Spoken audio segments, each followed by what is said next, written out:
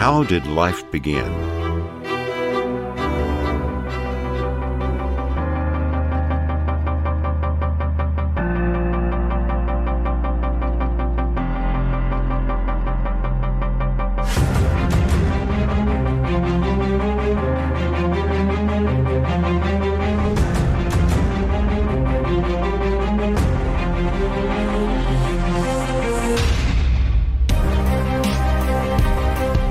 Hello. Did you know that there are about 3 million different species living in the world right now? Species have different characteristics, different appearances, and most of the time, different systems and functions. They also have diverse characteristics. Some fly, some live underwater, some are single-celled organisms. Some others, such as plants, do not move at all during their lifetime. But they all have a common feature. They are alive. Did you ever think how these beings came to exist on Earth? How the basic elements in the body of each organism came together? According to the scientists, there are 114 elements in the periodic table, and we have almost half of them in our bodies. These elements are completely inanimate outside the body. But how can they start to display the most intelligent and conscious behaviors on Earth once they enter the cell?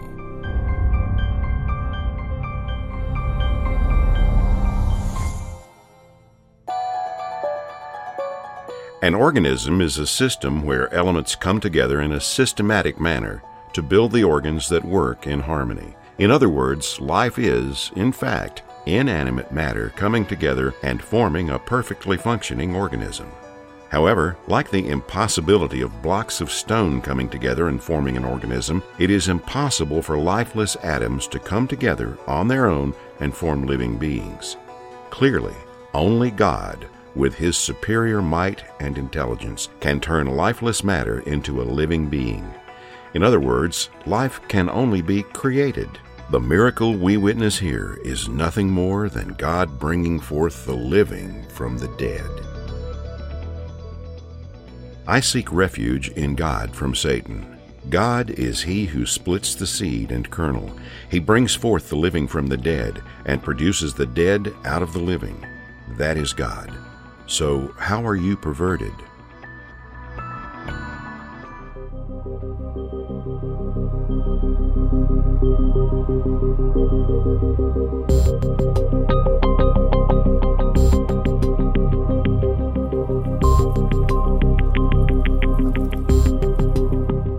The origin of life has always been a source of frustration for those who subscribe to the materialist ideology, because every living being is actually made up of lifeless atoms and acts like a living thing because God makes them.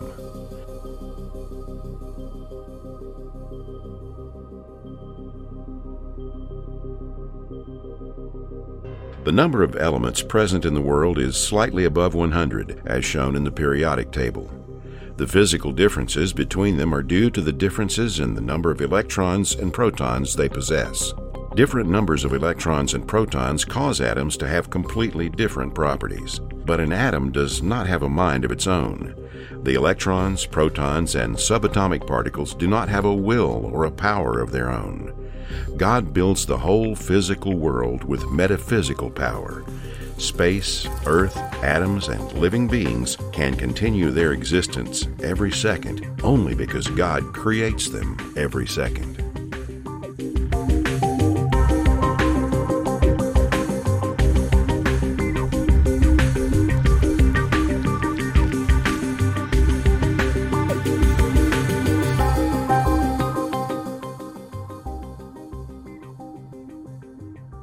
The first requirement for life is the harmonious movement of the molecules inside the body. Otherwise, there would be disorder, and without order, life would be impossible. By harmonious action, I mean a complete harmony in physical and particularly in chemical laws. God has created a myriad of laws that pervade throughout the universe, and all atoms act according to these laws. That is why you cannot see any structure in the universe that is idle or disorderly. God reveals in a verse,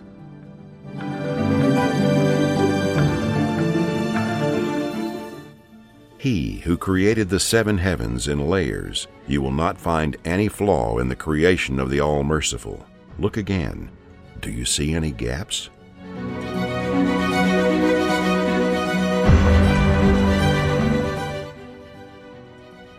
Now, to begin understanding life, let's first take a look at the smallest unit of life, the cell. As you know, bacteria are made up of only one cell and represent the biggest population of organisms on Earth. In fact, in my body alone, there are almost 10 trillion bacteria. The first thing a bacterium needs to survive is to be able to keep its components from floating away. For this reason, God created the cell membrane, which is the most essential structure that a bacteria needs. For example, let's think of a glass filled with water. If you turn the glass upside down without using a lid, the entire liquid in it will flow out. This is how a bacterium is. If the bacterium did not have a cell membrane, all the vital substances it contains would spill out.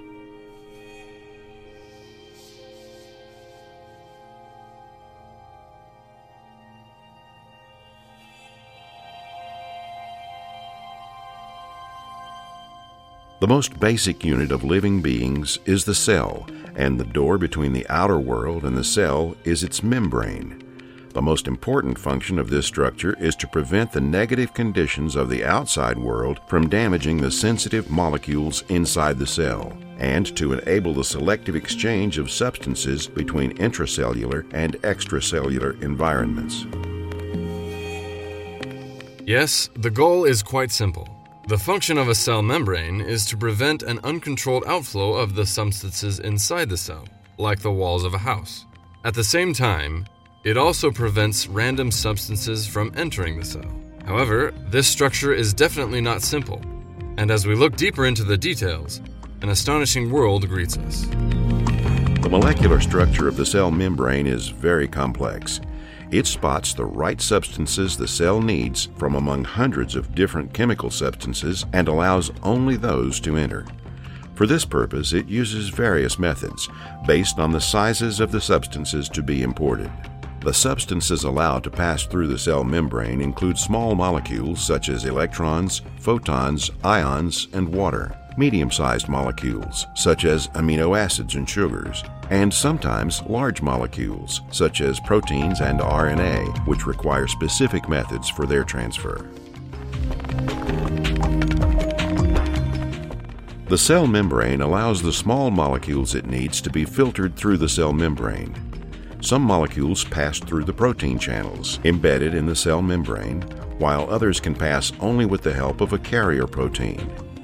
When the protein contacts the molecule to be taken inside the cell, the shape of the protein changes, allowing the molecule to pass through the cell membrane. Each protein in the protein channel has a unique amino acid sequence and size. Cell membrane proteins know which substances they should carry, and they are meticulous about their job. For example, the system that carries sugar will not carry amino acids. The carrier proteins distinguish between the two molecules based on their forms and atomic numbers. For example, if there's the slightest change in the geometrical shape of a molecule, despite having the same atomic number and chemical group with another molecule, the carrier system will detect it immediately and will not carry that molecule. The nucleus of the human cell also has a membrane around it and boasts a very unique structure. This place is given an extra protection with a separate membrane because the DNA is kept here. The DNA contains all the information necessary for the survival of the human body, and this valuable treasure is carefully protected. Only the molecules needed for the DNA and protein synthesis are allowed to pass through the nucleus membrane. At this point, scientists discovered an amazing miracle. The pores responsible for the passage of substances through the nucleus membrane recognize proteins to be allowed in from their specific amino acid sequences. Neither the structure nor the size of the protein that will pass through the membrane is significant. For the nucleus membrane, what is important is this special sequence, that is, lysine, lysine, lysine, arginine, lysine. If it is the right sequence, the pore will be enlarged to allow the passage. Scientists have yet to unravel the mystery of how the pores know about the size of the proteins without knowing their structure. The cell membrane alone shows the vastness of the information needed in the cell. It is obviously not possible for this wonderful structure to come into existence as a result of random combination of lifeless materials such as stone, soil, or water that are completely unconscious and have no knowledge. The most basic elements in a living organism are carbon, hydrogen, oxygen, and nitrogen, because they make up the proteins, which are the building blocks of life.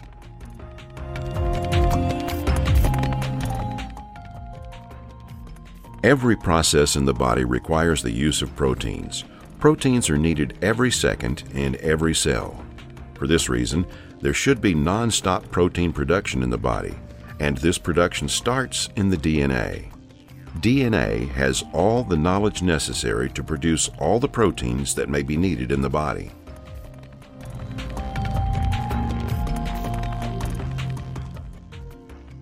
In the world of organisms, the information is stored in the DNA. DNA is short for deoxyribonucleic acid, the shape of which we were finally able to observe in 1950. DNA is a flawless databank located in the nucleus and has the blueprint for each of the reactions necessary for life. Yeah, the amount of information found in DNA is extremely vast. It's much greater than even the most expansive volumes of an encyclopedia. It's just mind-boggling to think about the information content in DNA. And what's even more remarkable to me is the way in which the cell's machinery manipulates that DNA. DNA information is digital in nature, and in fact the cell manipulates that DNA in the same way in the same way that the computer system manipulates digital information. And that similarity, to me, points to the work of the mind. It is as if DNA knows everything in advance. In truth, what we see in the form of DNA codes is part of God's knowledge. Now let's see what DNA and proteins mean. One of the things that I think is really interesting is when you think about the way in which proteins are produced in the cell, it literally is like a factory operation, where you have the making instructions housed in the DNA, and those instructions are copied and they're carried to the actual assembly line, which is the ribosome, and those instructions are used to build proteins bit by bit. But in addition to that, there's actually quality control systems that are checking that process from beginning to end to make sure that no mistakes happen. And if they do happen, to either eliminate the defective product or to correct it so that it can be still used for the cell's purposes. And that similarity between a manufacturing operation and the way in which the cell assembles proteins, to me, suggests that there is a mind that is undergirding life itself.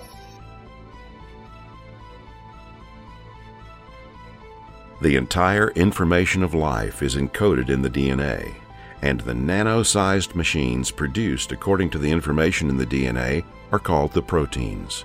The production, that is the protein synthesis, involves very sensitive and complex steps. In fact, it is similar to the production process in a factory.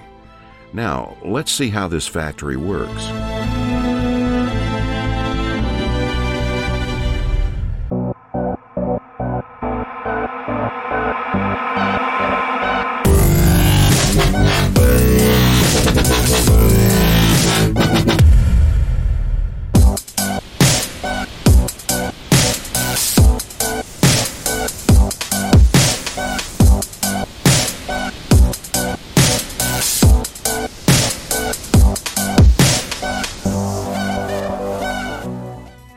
The cell, the basic building block of all living beings.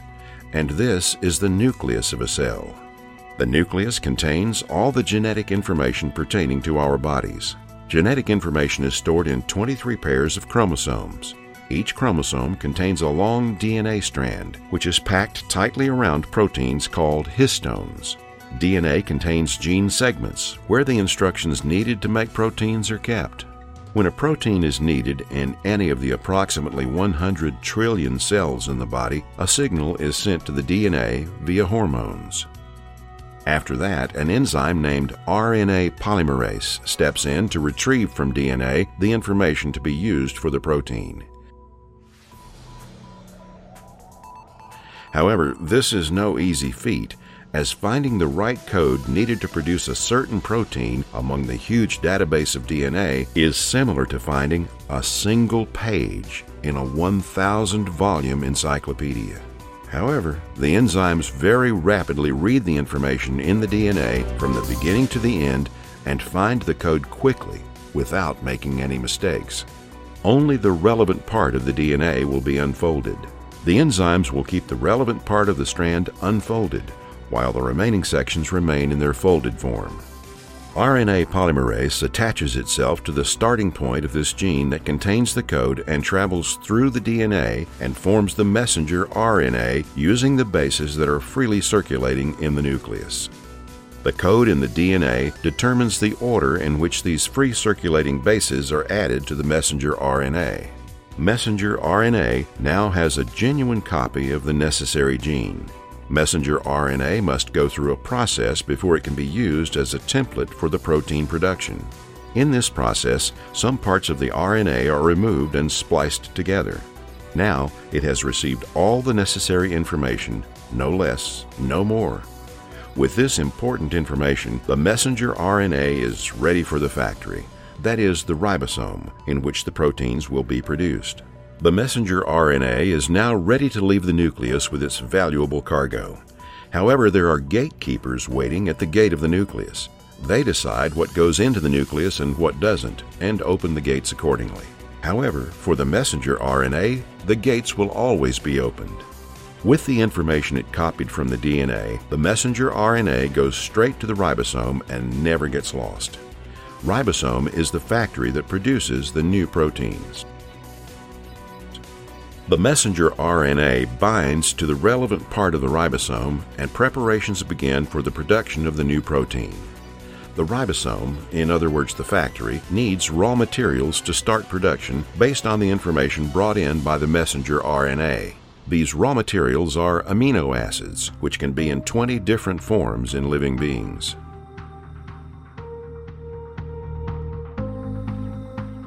The ribosome knows what amino acids correspond to the letters sent by the DNA and allows only the correct amino acids to enter.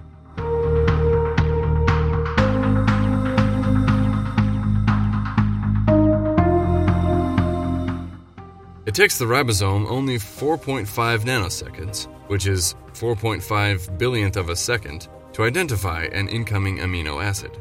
The technology and intelligence displayed by organelles, which are only 100,000th of a millimeter, is spectacular. Thinking or even imagining that these details could come about by chance is obviously very illogical. Transfer RNA brings the raw materials and positions them according to the code. The instructions that contain the information for the production of the protein have arrived from the DNA. However, there's a problem that needs to be solved. The written instructions on the order slip are in the DNA, which is written in a special 4-letter alphabet. The language of the proteins to be produced is completely different and consists of 20 different amino acids. In other words, it has a 20-letter alphabet. The conversion of this language difference is called translation. Ribosome performs this translation between the two languages. Called the codon-anticodon method, this translation system works much better than the most advanced computer centers around the world today. It acts like a professional translator expert in both languages. The messenger RNA that previously arrived at the ribosome carrying the information for the protein production and the transfer RNA carrying the amino acid at its one end find each other like a key and a lock. Within a very short period of time, the information written in the 4-letter alphabet of DNA is translated into protein language. Amino acids attached to the upper end of the transfer RNA form an astonishing protein chain, each consisting of at least 100 amino acids. In order for the translation to function in the best way possible, the ribosome enlists the help of over 100 assisting molecules, each of which works in concert with one another.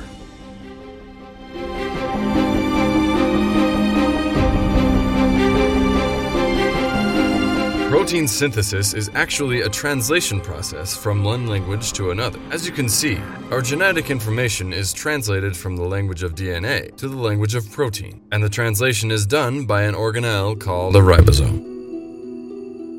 Here, the amino acids are linked by special chemical bonds called peptide bonds, which are among the strongest bonds.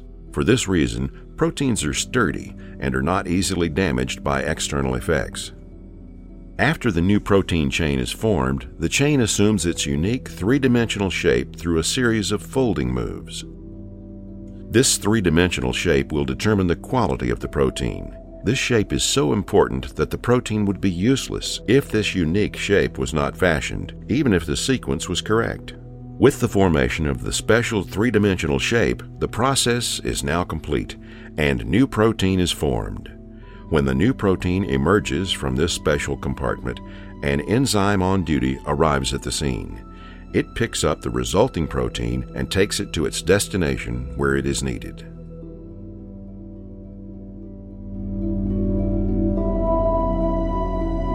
When it comes to protein synthesis, you have what I would call the queen mother of all chicken and egg problems.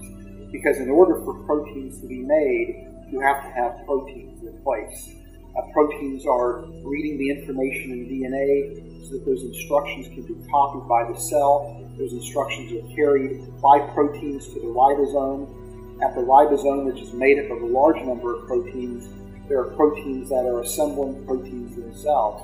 And in fact, even when proteins begin to fold after their production, it's proteins that are helping the proteins to fold. So you can't have proteins without proteins, but the problem is even more severe for an evolutionary paradigm, because if you are starting off with proteins that are less efficient, that quote-unquote evolved to be more efficient, that scenario could never work.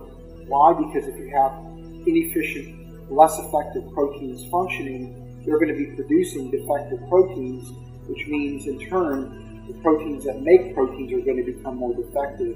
And when that happens, you have something that spirals out of control and is in effect a death spiral for protein synthesis. So there's no way to envision how something like protein synthesis could evolve because of the chicken and egg nature of that.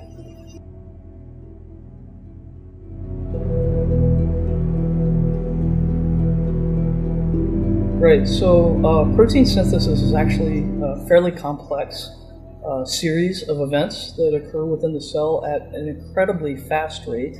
It involves multiple proteins that are necessary to transcribe the DNA into RNA, and then additional proteins that are required to translate the RNA into proteins. So protein synthesis actually requires both DNA, proteins, and RNA, as well as transfer RNAs and ribosomal RNAs, the latter of which also include different protein subunits. So it's quite impossible to get proteins without proteins already being in existence. The process of protein synthesis, which we tried to summarize briefly, takes place 2,000 times every second in every cell. All the units involved in the process are very well aware what they need to do. Not even a single enzyme gets confused about its goal. There's never a faulty production in the factory. The unique folding shape of the new protein chain is never wrong. The carriers and messengers never lose their way. The cell is always aware of the importance and sensitivity of this special production. It is aware because Almighty God inspires every component inside the cell what to do. Each enzyme, each amino acid, every atom that makes them up is the manifestation of the supreme power, endless knowledge, and the superior intelligence of God. Everything submits to God, who is the owner and ruler of all the worlds, who is everywhere and surrounds everything at all times. Everything is in His knowledge, and everything has surrendered to Him. It is indeed very easy for all-merciful God to create all these amazing wonders out of nothing. It is not possible to explain such a complex system like protein synthesis with an evolutionary mechanism. Evolutionists are also aware that it is impossible for the protein molecule to come into existence by itself through a series of coincidences. The theory of evolution cannot explain how a single amino acid initially came into existence, let alone a protein molecule. Evolutionists have conducted many experiments in their attempts to explain the origin of life. The Miller-Urey experiment, which was conducted in 1953 and is their most respected study, is one of those efforts. With the experiment, these two biochemists hope to be able to discover a finding that could suggest that the amino acids, which are the building blocks of proteins, could have coincidentally formed in the lifeless world billions of years ago. However, the experiment did not correctly mimic the atmospheric conditions and required plenty of external intervention. The result was the right-handed amino acids. However, organisms do not use right-handed amino acids. Nevertheless, the experiment revealed one truth: amino acids could be obtained only in a laboratory environment, the conditions of which are specially arranged and through intentional intervention. Even the smallest protein molecule boasts incredible features, fascinating mechanisms and properties. It is impossible for lifeless atoms to organize themselves to form such perfect structures through coincidences. In other words, the power that gave rise to life was not unconscious coincidences, it was the creation. With the Miller experiment, evolutionists, in fact, refuted the theory of evolution with their own hands. Proteins are everything for living organisms. Almost half of your dry weight is proteins. For example, in an 80-kilogram human, if we assume that 60% of the body is water, we can say that the half of the remaining 32 kilograms, that is, 16 kilograms of his body, is pure protein molecule. So why are there so many proteins in living being? What makes proteins so important? Every activity you carry out in your daily life is actually made possible by the biological machines called proteins at the size of 1/1,000,000th of a millimeter. The word protein usually brings a healthy diet to mind. Most people have heard that a person needs sufficient amounts of protein for a healthy body, but they don't know much more than that. However, proteins are miraculous molecules that show us important facts. These giant molecules, formed by the arrangement of amino acids according to a specific plan, show us the true greatness of creation.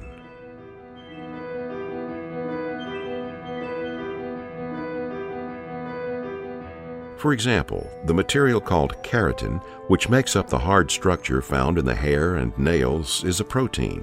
Some other proteins form a strong elastic substance found in tendons that connect muscles to the bones. The material that gives the skin its smooth elasticity and the bones their durable structure is another protein called collagen. The rubber-like elastic material surrounding the arteries is another protein. The name of the protein that initiates the process of seeing when the light hits the retina is rhodopsin, while the transparent proteins that form the lens in the eye are called crystallin. Special carrier proteins are also involved in the entry and exit of molecules into and out of the cells.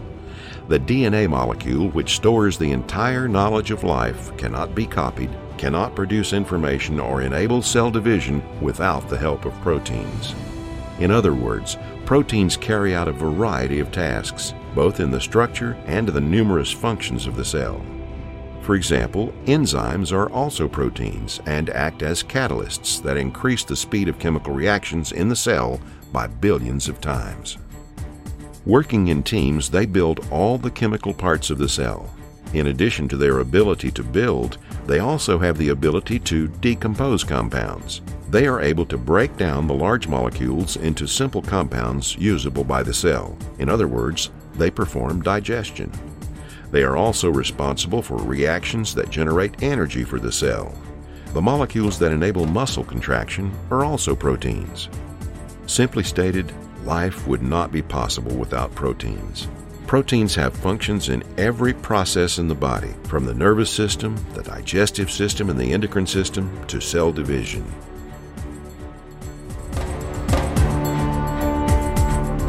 A complete complete cell is needed for a protein to be produced. It is impossible for a cell to come into being gradually, as evolutionists used to claim. It is either all or none when it comes to proteins. It is again the proteins that build the proteins from scratch. In other words, not only do they undertake every task in the body, they also produce proteins. So protein synthesis is a job that can be done only by proteins. A total of 4,500 proteins are involved in the process of protein synthesis. Throughout the process of protein synthesis, the presence of a myriad of proteins is necessary. Molecular biologists have carried out numerous experiments to see if it was possible for the proteins to form through coincidences. Among these are famous scientists such as Harold Morowitz, Fred Hoyle, Ilya Prigogine, Hubert Yockey, and Robert Sauer. Despite the fact that they are evolutionist scientists, the conclusion they reached is that it is not possible for proteins to have come into existence through coincidences. In order for proteins to be produced, other proteins need to be ready at the scene to help this production, because the things that synthesize proteins are again proteins. In that case, proteins cannot exist without other proteins that existed before them. This proves the fact of creation and that proteins were created at once and without any gradual steps. Now, let us briefly summarize why other proteins must be present in order for a single protein to be formed, and see the properties of the amino acid chains that make up the proteins. 1. Of the over 200 amino acids found naturally or artificially in the world, only 20 can be used for protein production. Therefore, the right 20 must be picked and set aside from among the 200 varieties of amino acid. 2. Some amino acids are right-handed, some are left-handed. The selected amino acids must be left-handed and never right-handed. This is because in nature, only left-handed amino acids can be used for protein synthesis in organisms. 3. Amino acids should not only be left-handed, but also they have to be in the right sequence. 4.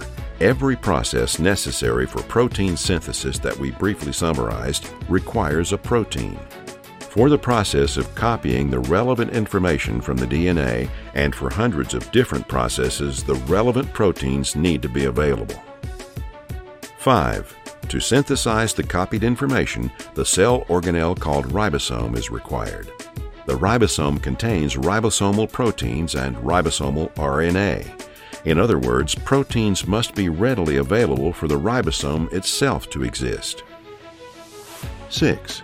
There is also a special section in the ribosome that binds the amino acids, and it is called peptidyl transferase. This section is isolated from outside. This is a hydrophobic environment, which means that water cannot enter here. This is precisely the most important condition necessary for the binding of amino acids to one another. Here, the ribosome enables the peptide bonds to be formed, and an amino acid chain can be created.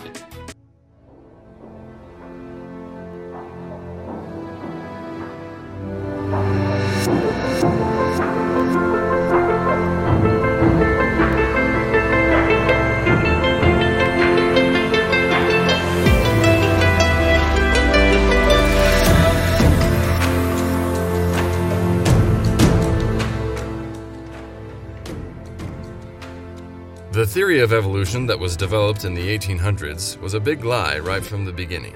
In fact, Charles Darwin, who proposed the theory, also knew this. He has many statements about the difficulties of the theory, but I want to share a specific one. I cannot anyhow be consented to view this wonderful universe, and especially the nature of man, and to conclude that everything is the result of brute force. I am inclined to look at everything as resulting from designed laws. All these laws may have been expressly designed by an omniscient creator, who foresaw every future event and consequence. The more I think, the more bewildered I become. I am conscious that I am in an utterly hopeless muddle. I cannot think that the world as we see it is the result of chance. So information is an absolute necessity.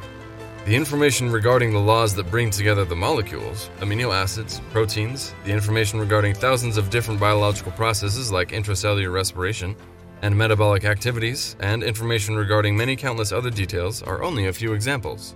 Also in the macro world, visible to our eyes, the actions of animals and plants are always coordinated and purposeful. But certainly if we look at individual organisms, I think the beauty and the intricacy and the complexity within individual organisms and those that live in sort of a symbiotic relationship or in areas where nature perhaps is at its best, that I think that reflects what the Apostle Paul refers to in Romans 1 verses 20 through 23, that everywhere we look in creation, we see the handiwork of a creator to such an extent that we can not just know that God exists, but we can even know the divine nature and eternal power of God in a way that is obvious and that we should not deny. So I think nature, when we are in harmony with it and when it is in harmony with itself, that it points directly to God and the existence of a creator in a way that should draw our hearts and our minds and our spirits towards him.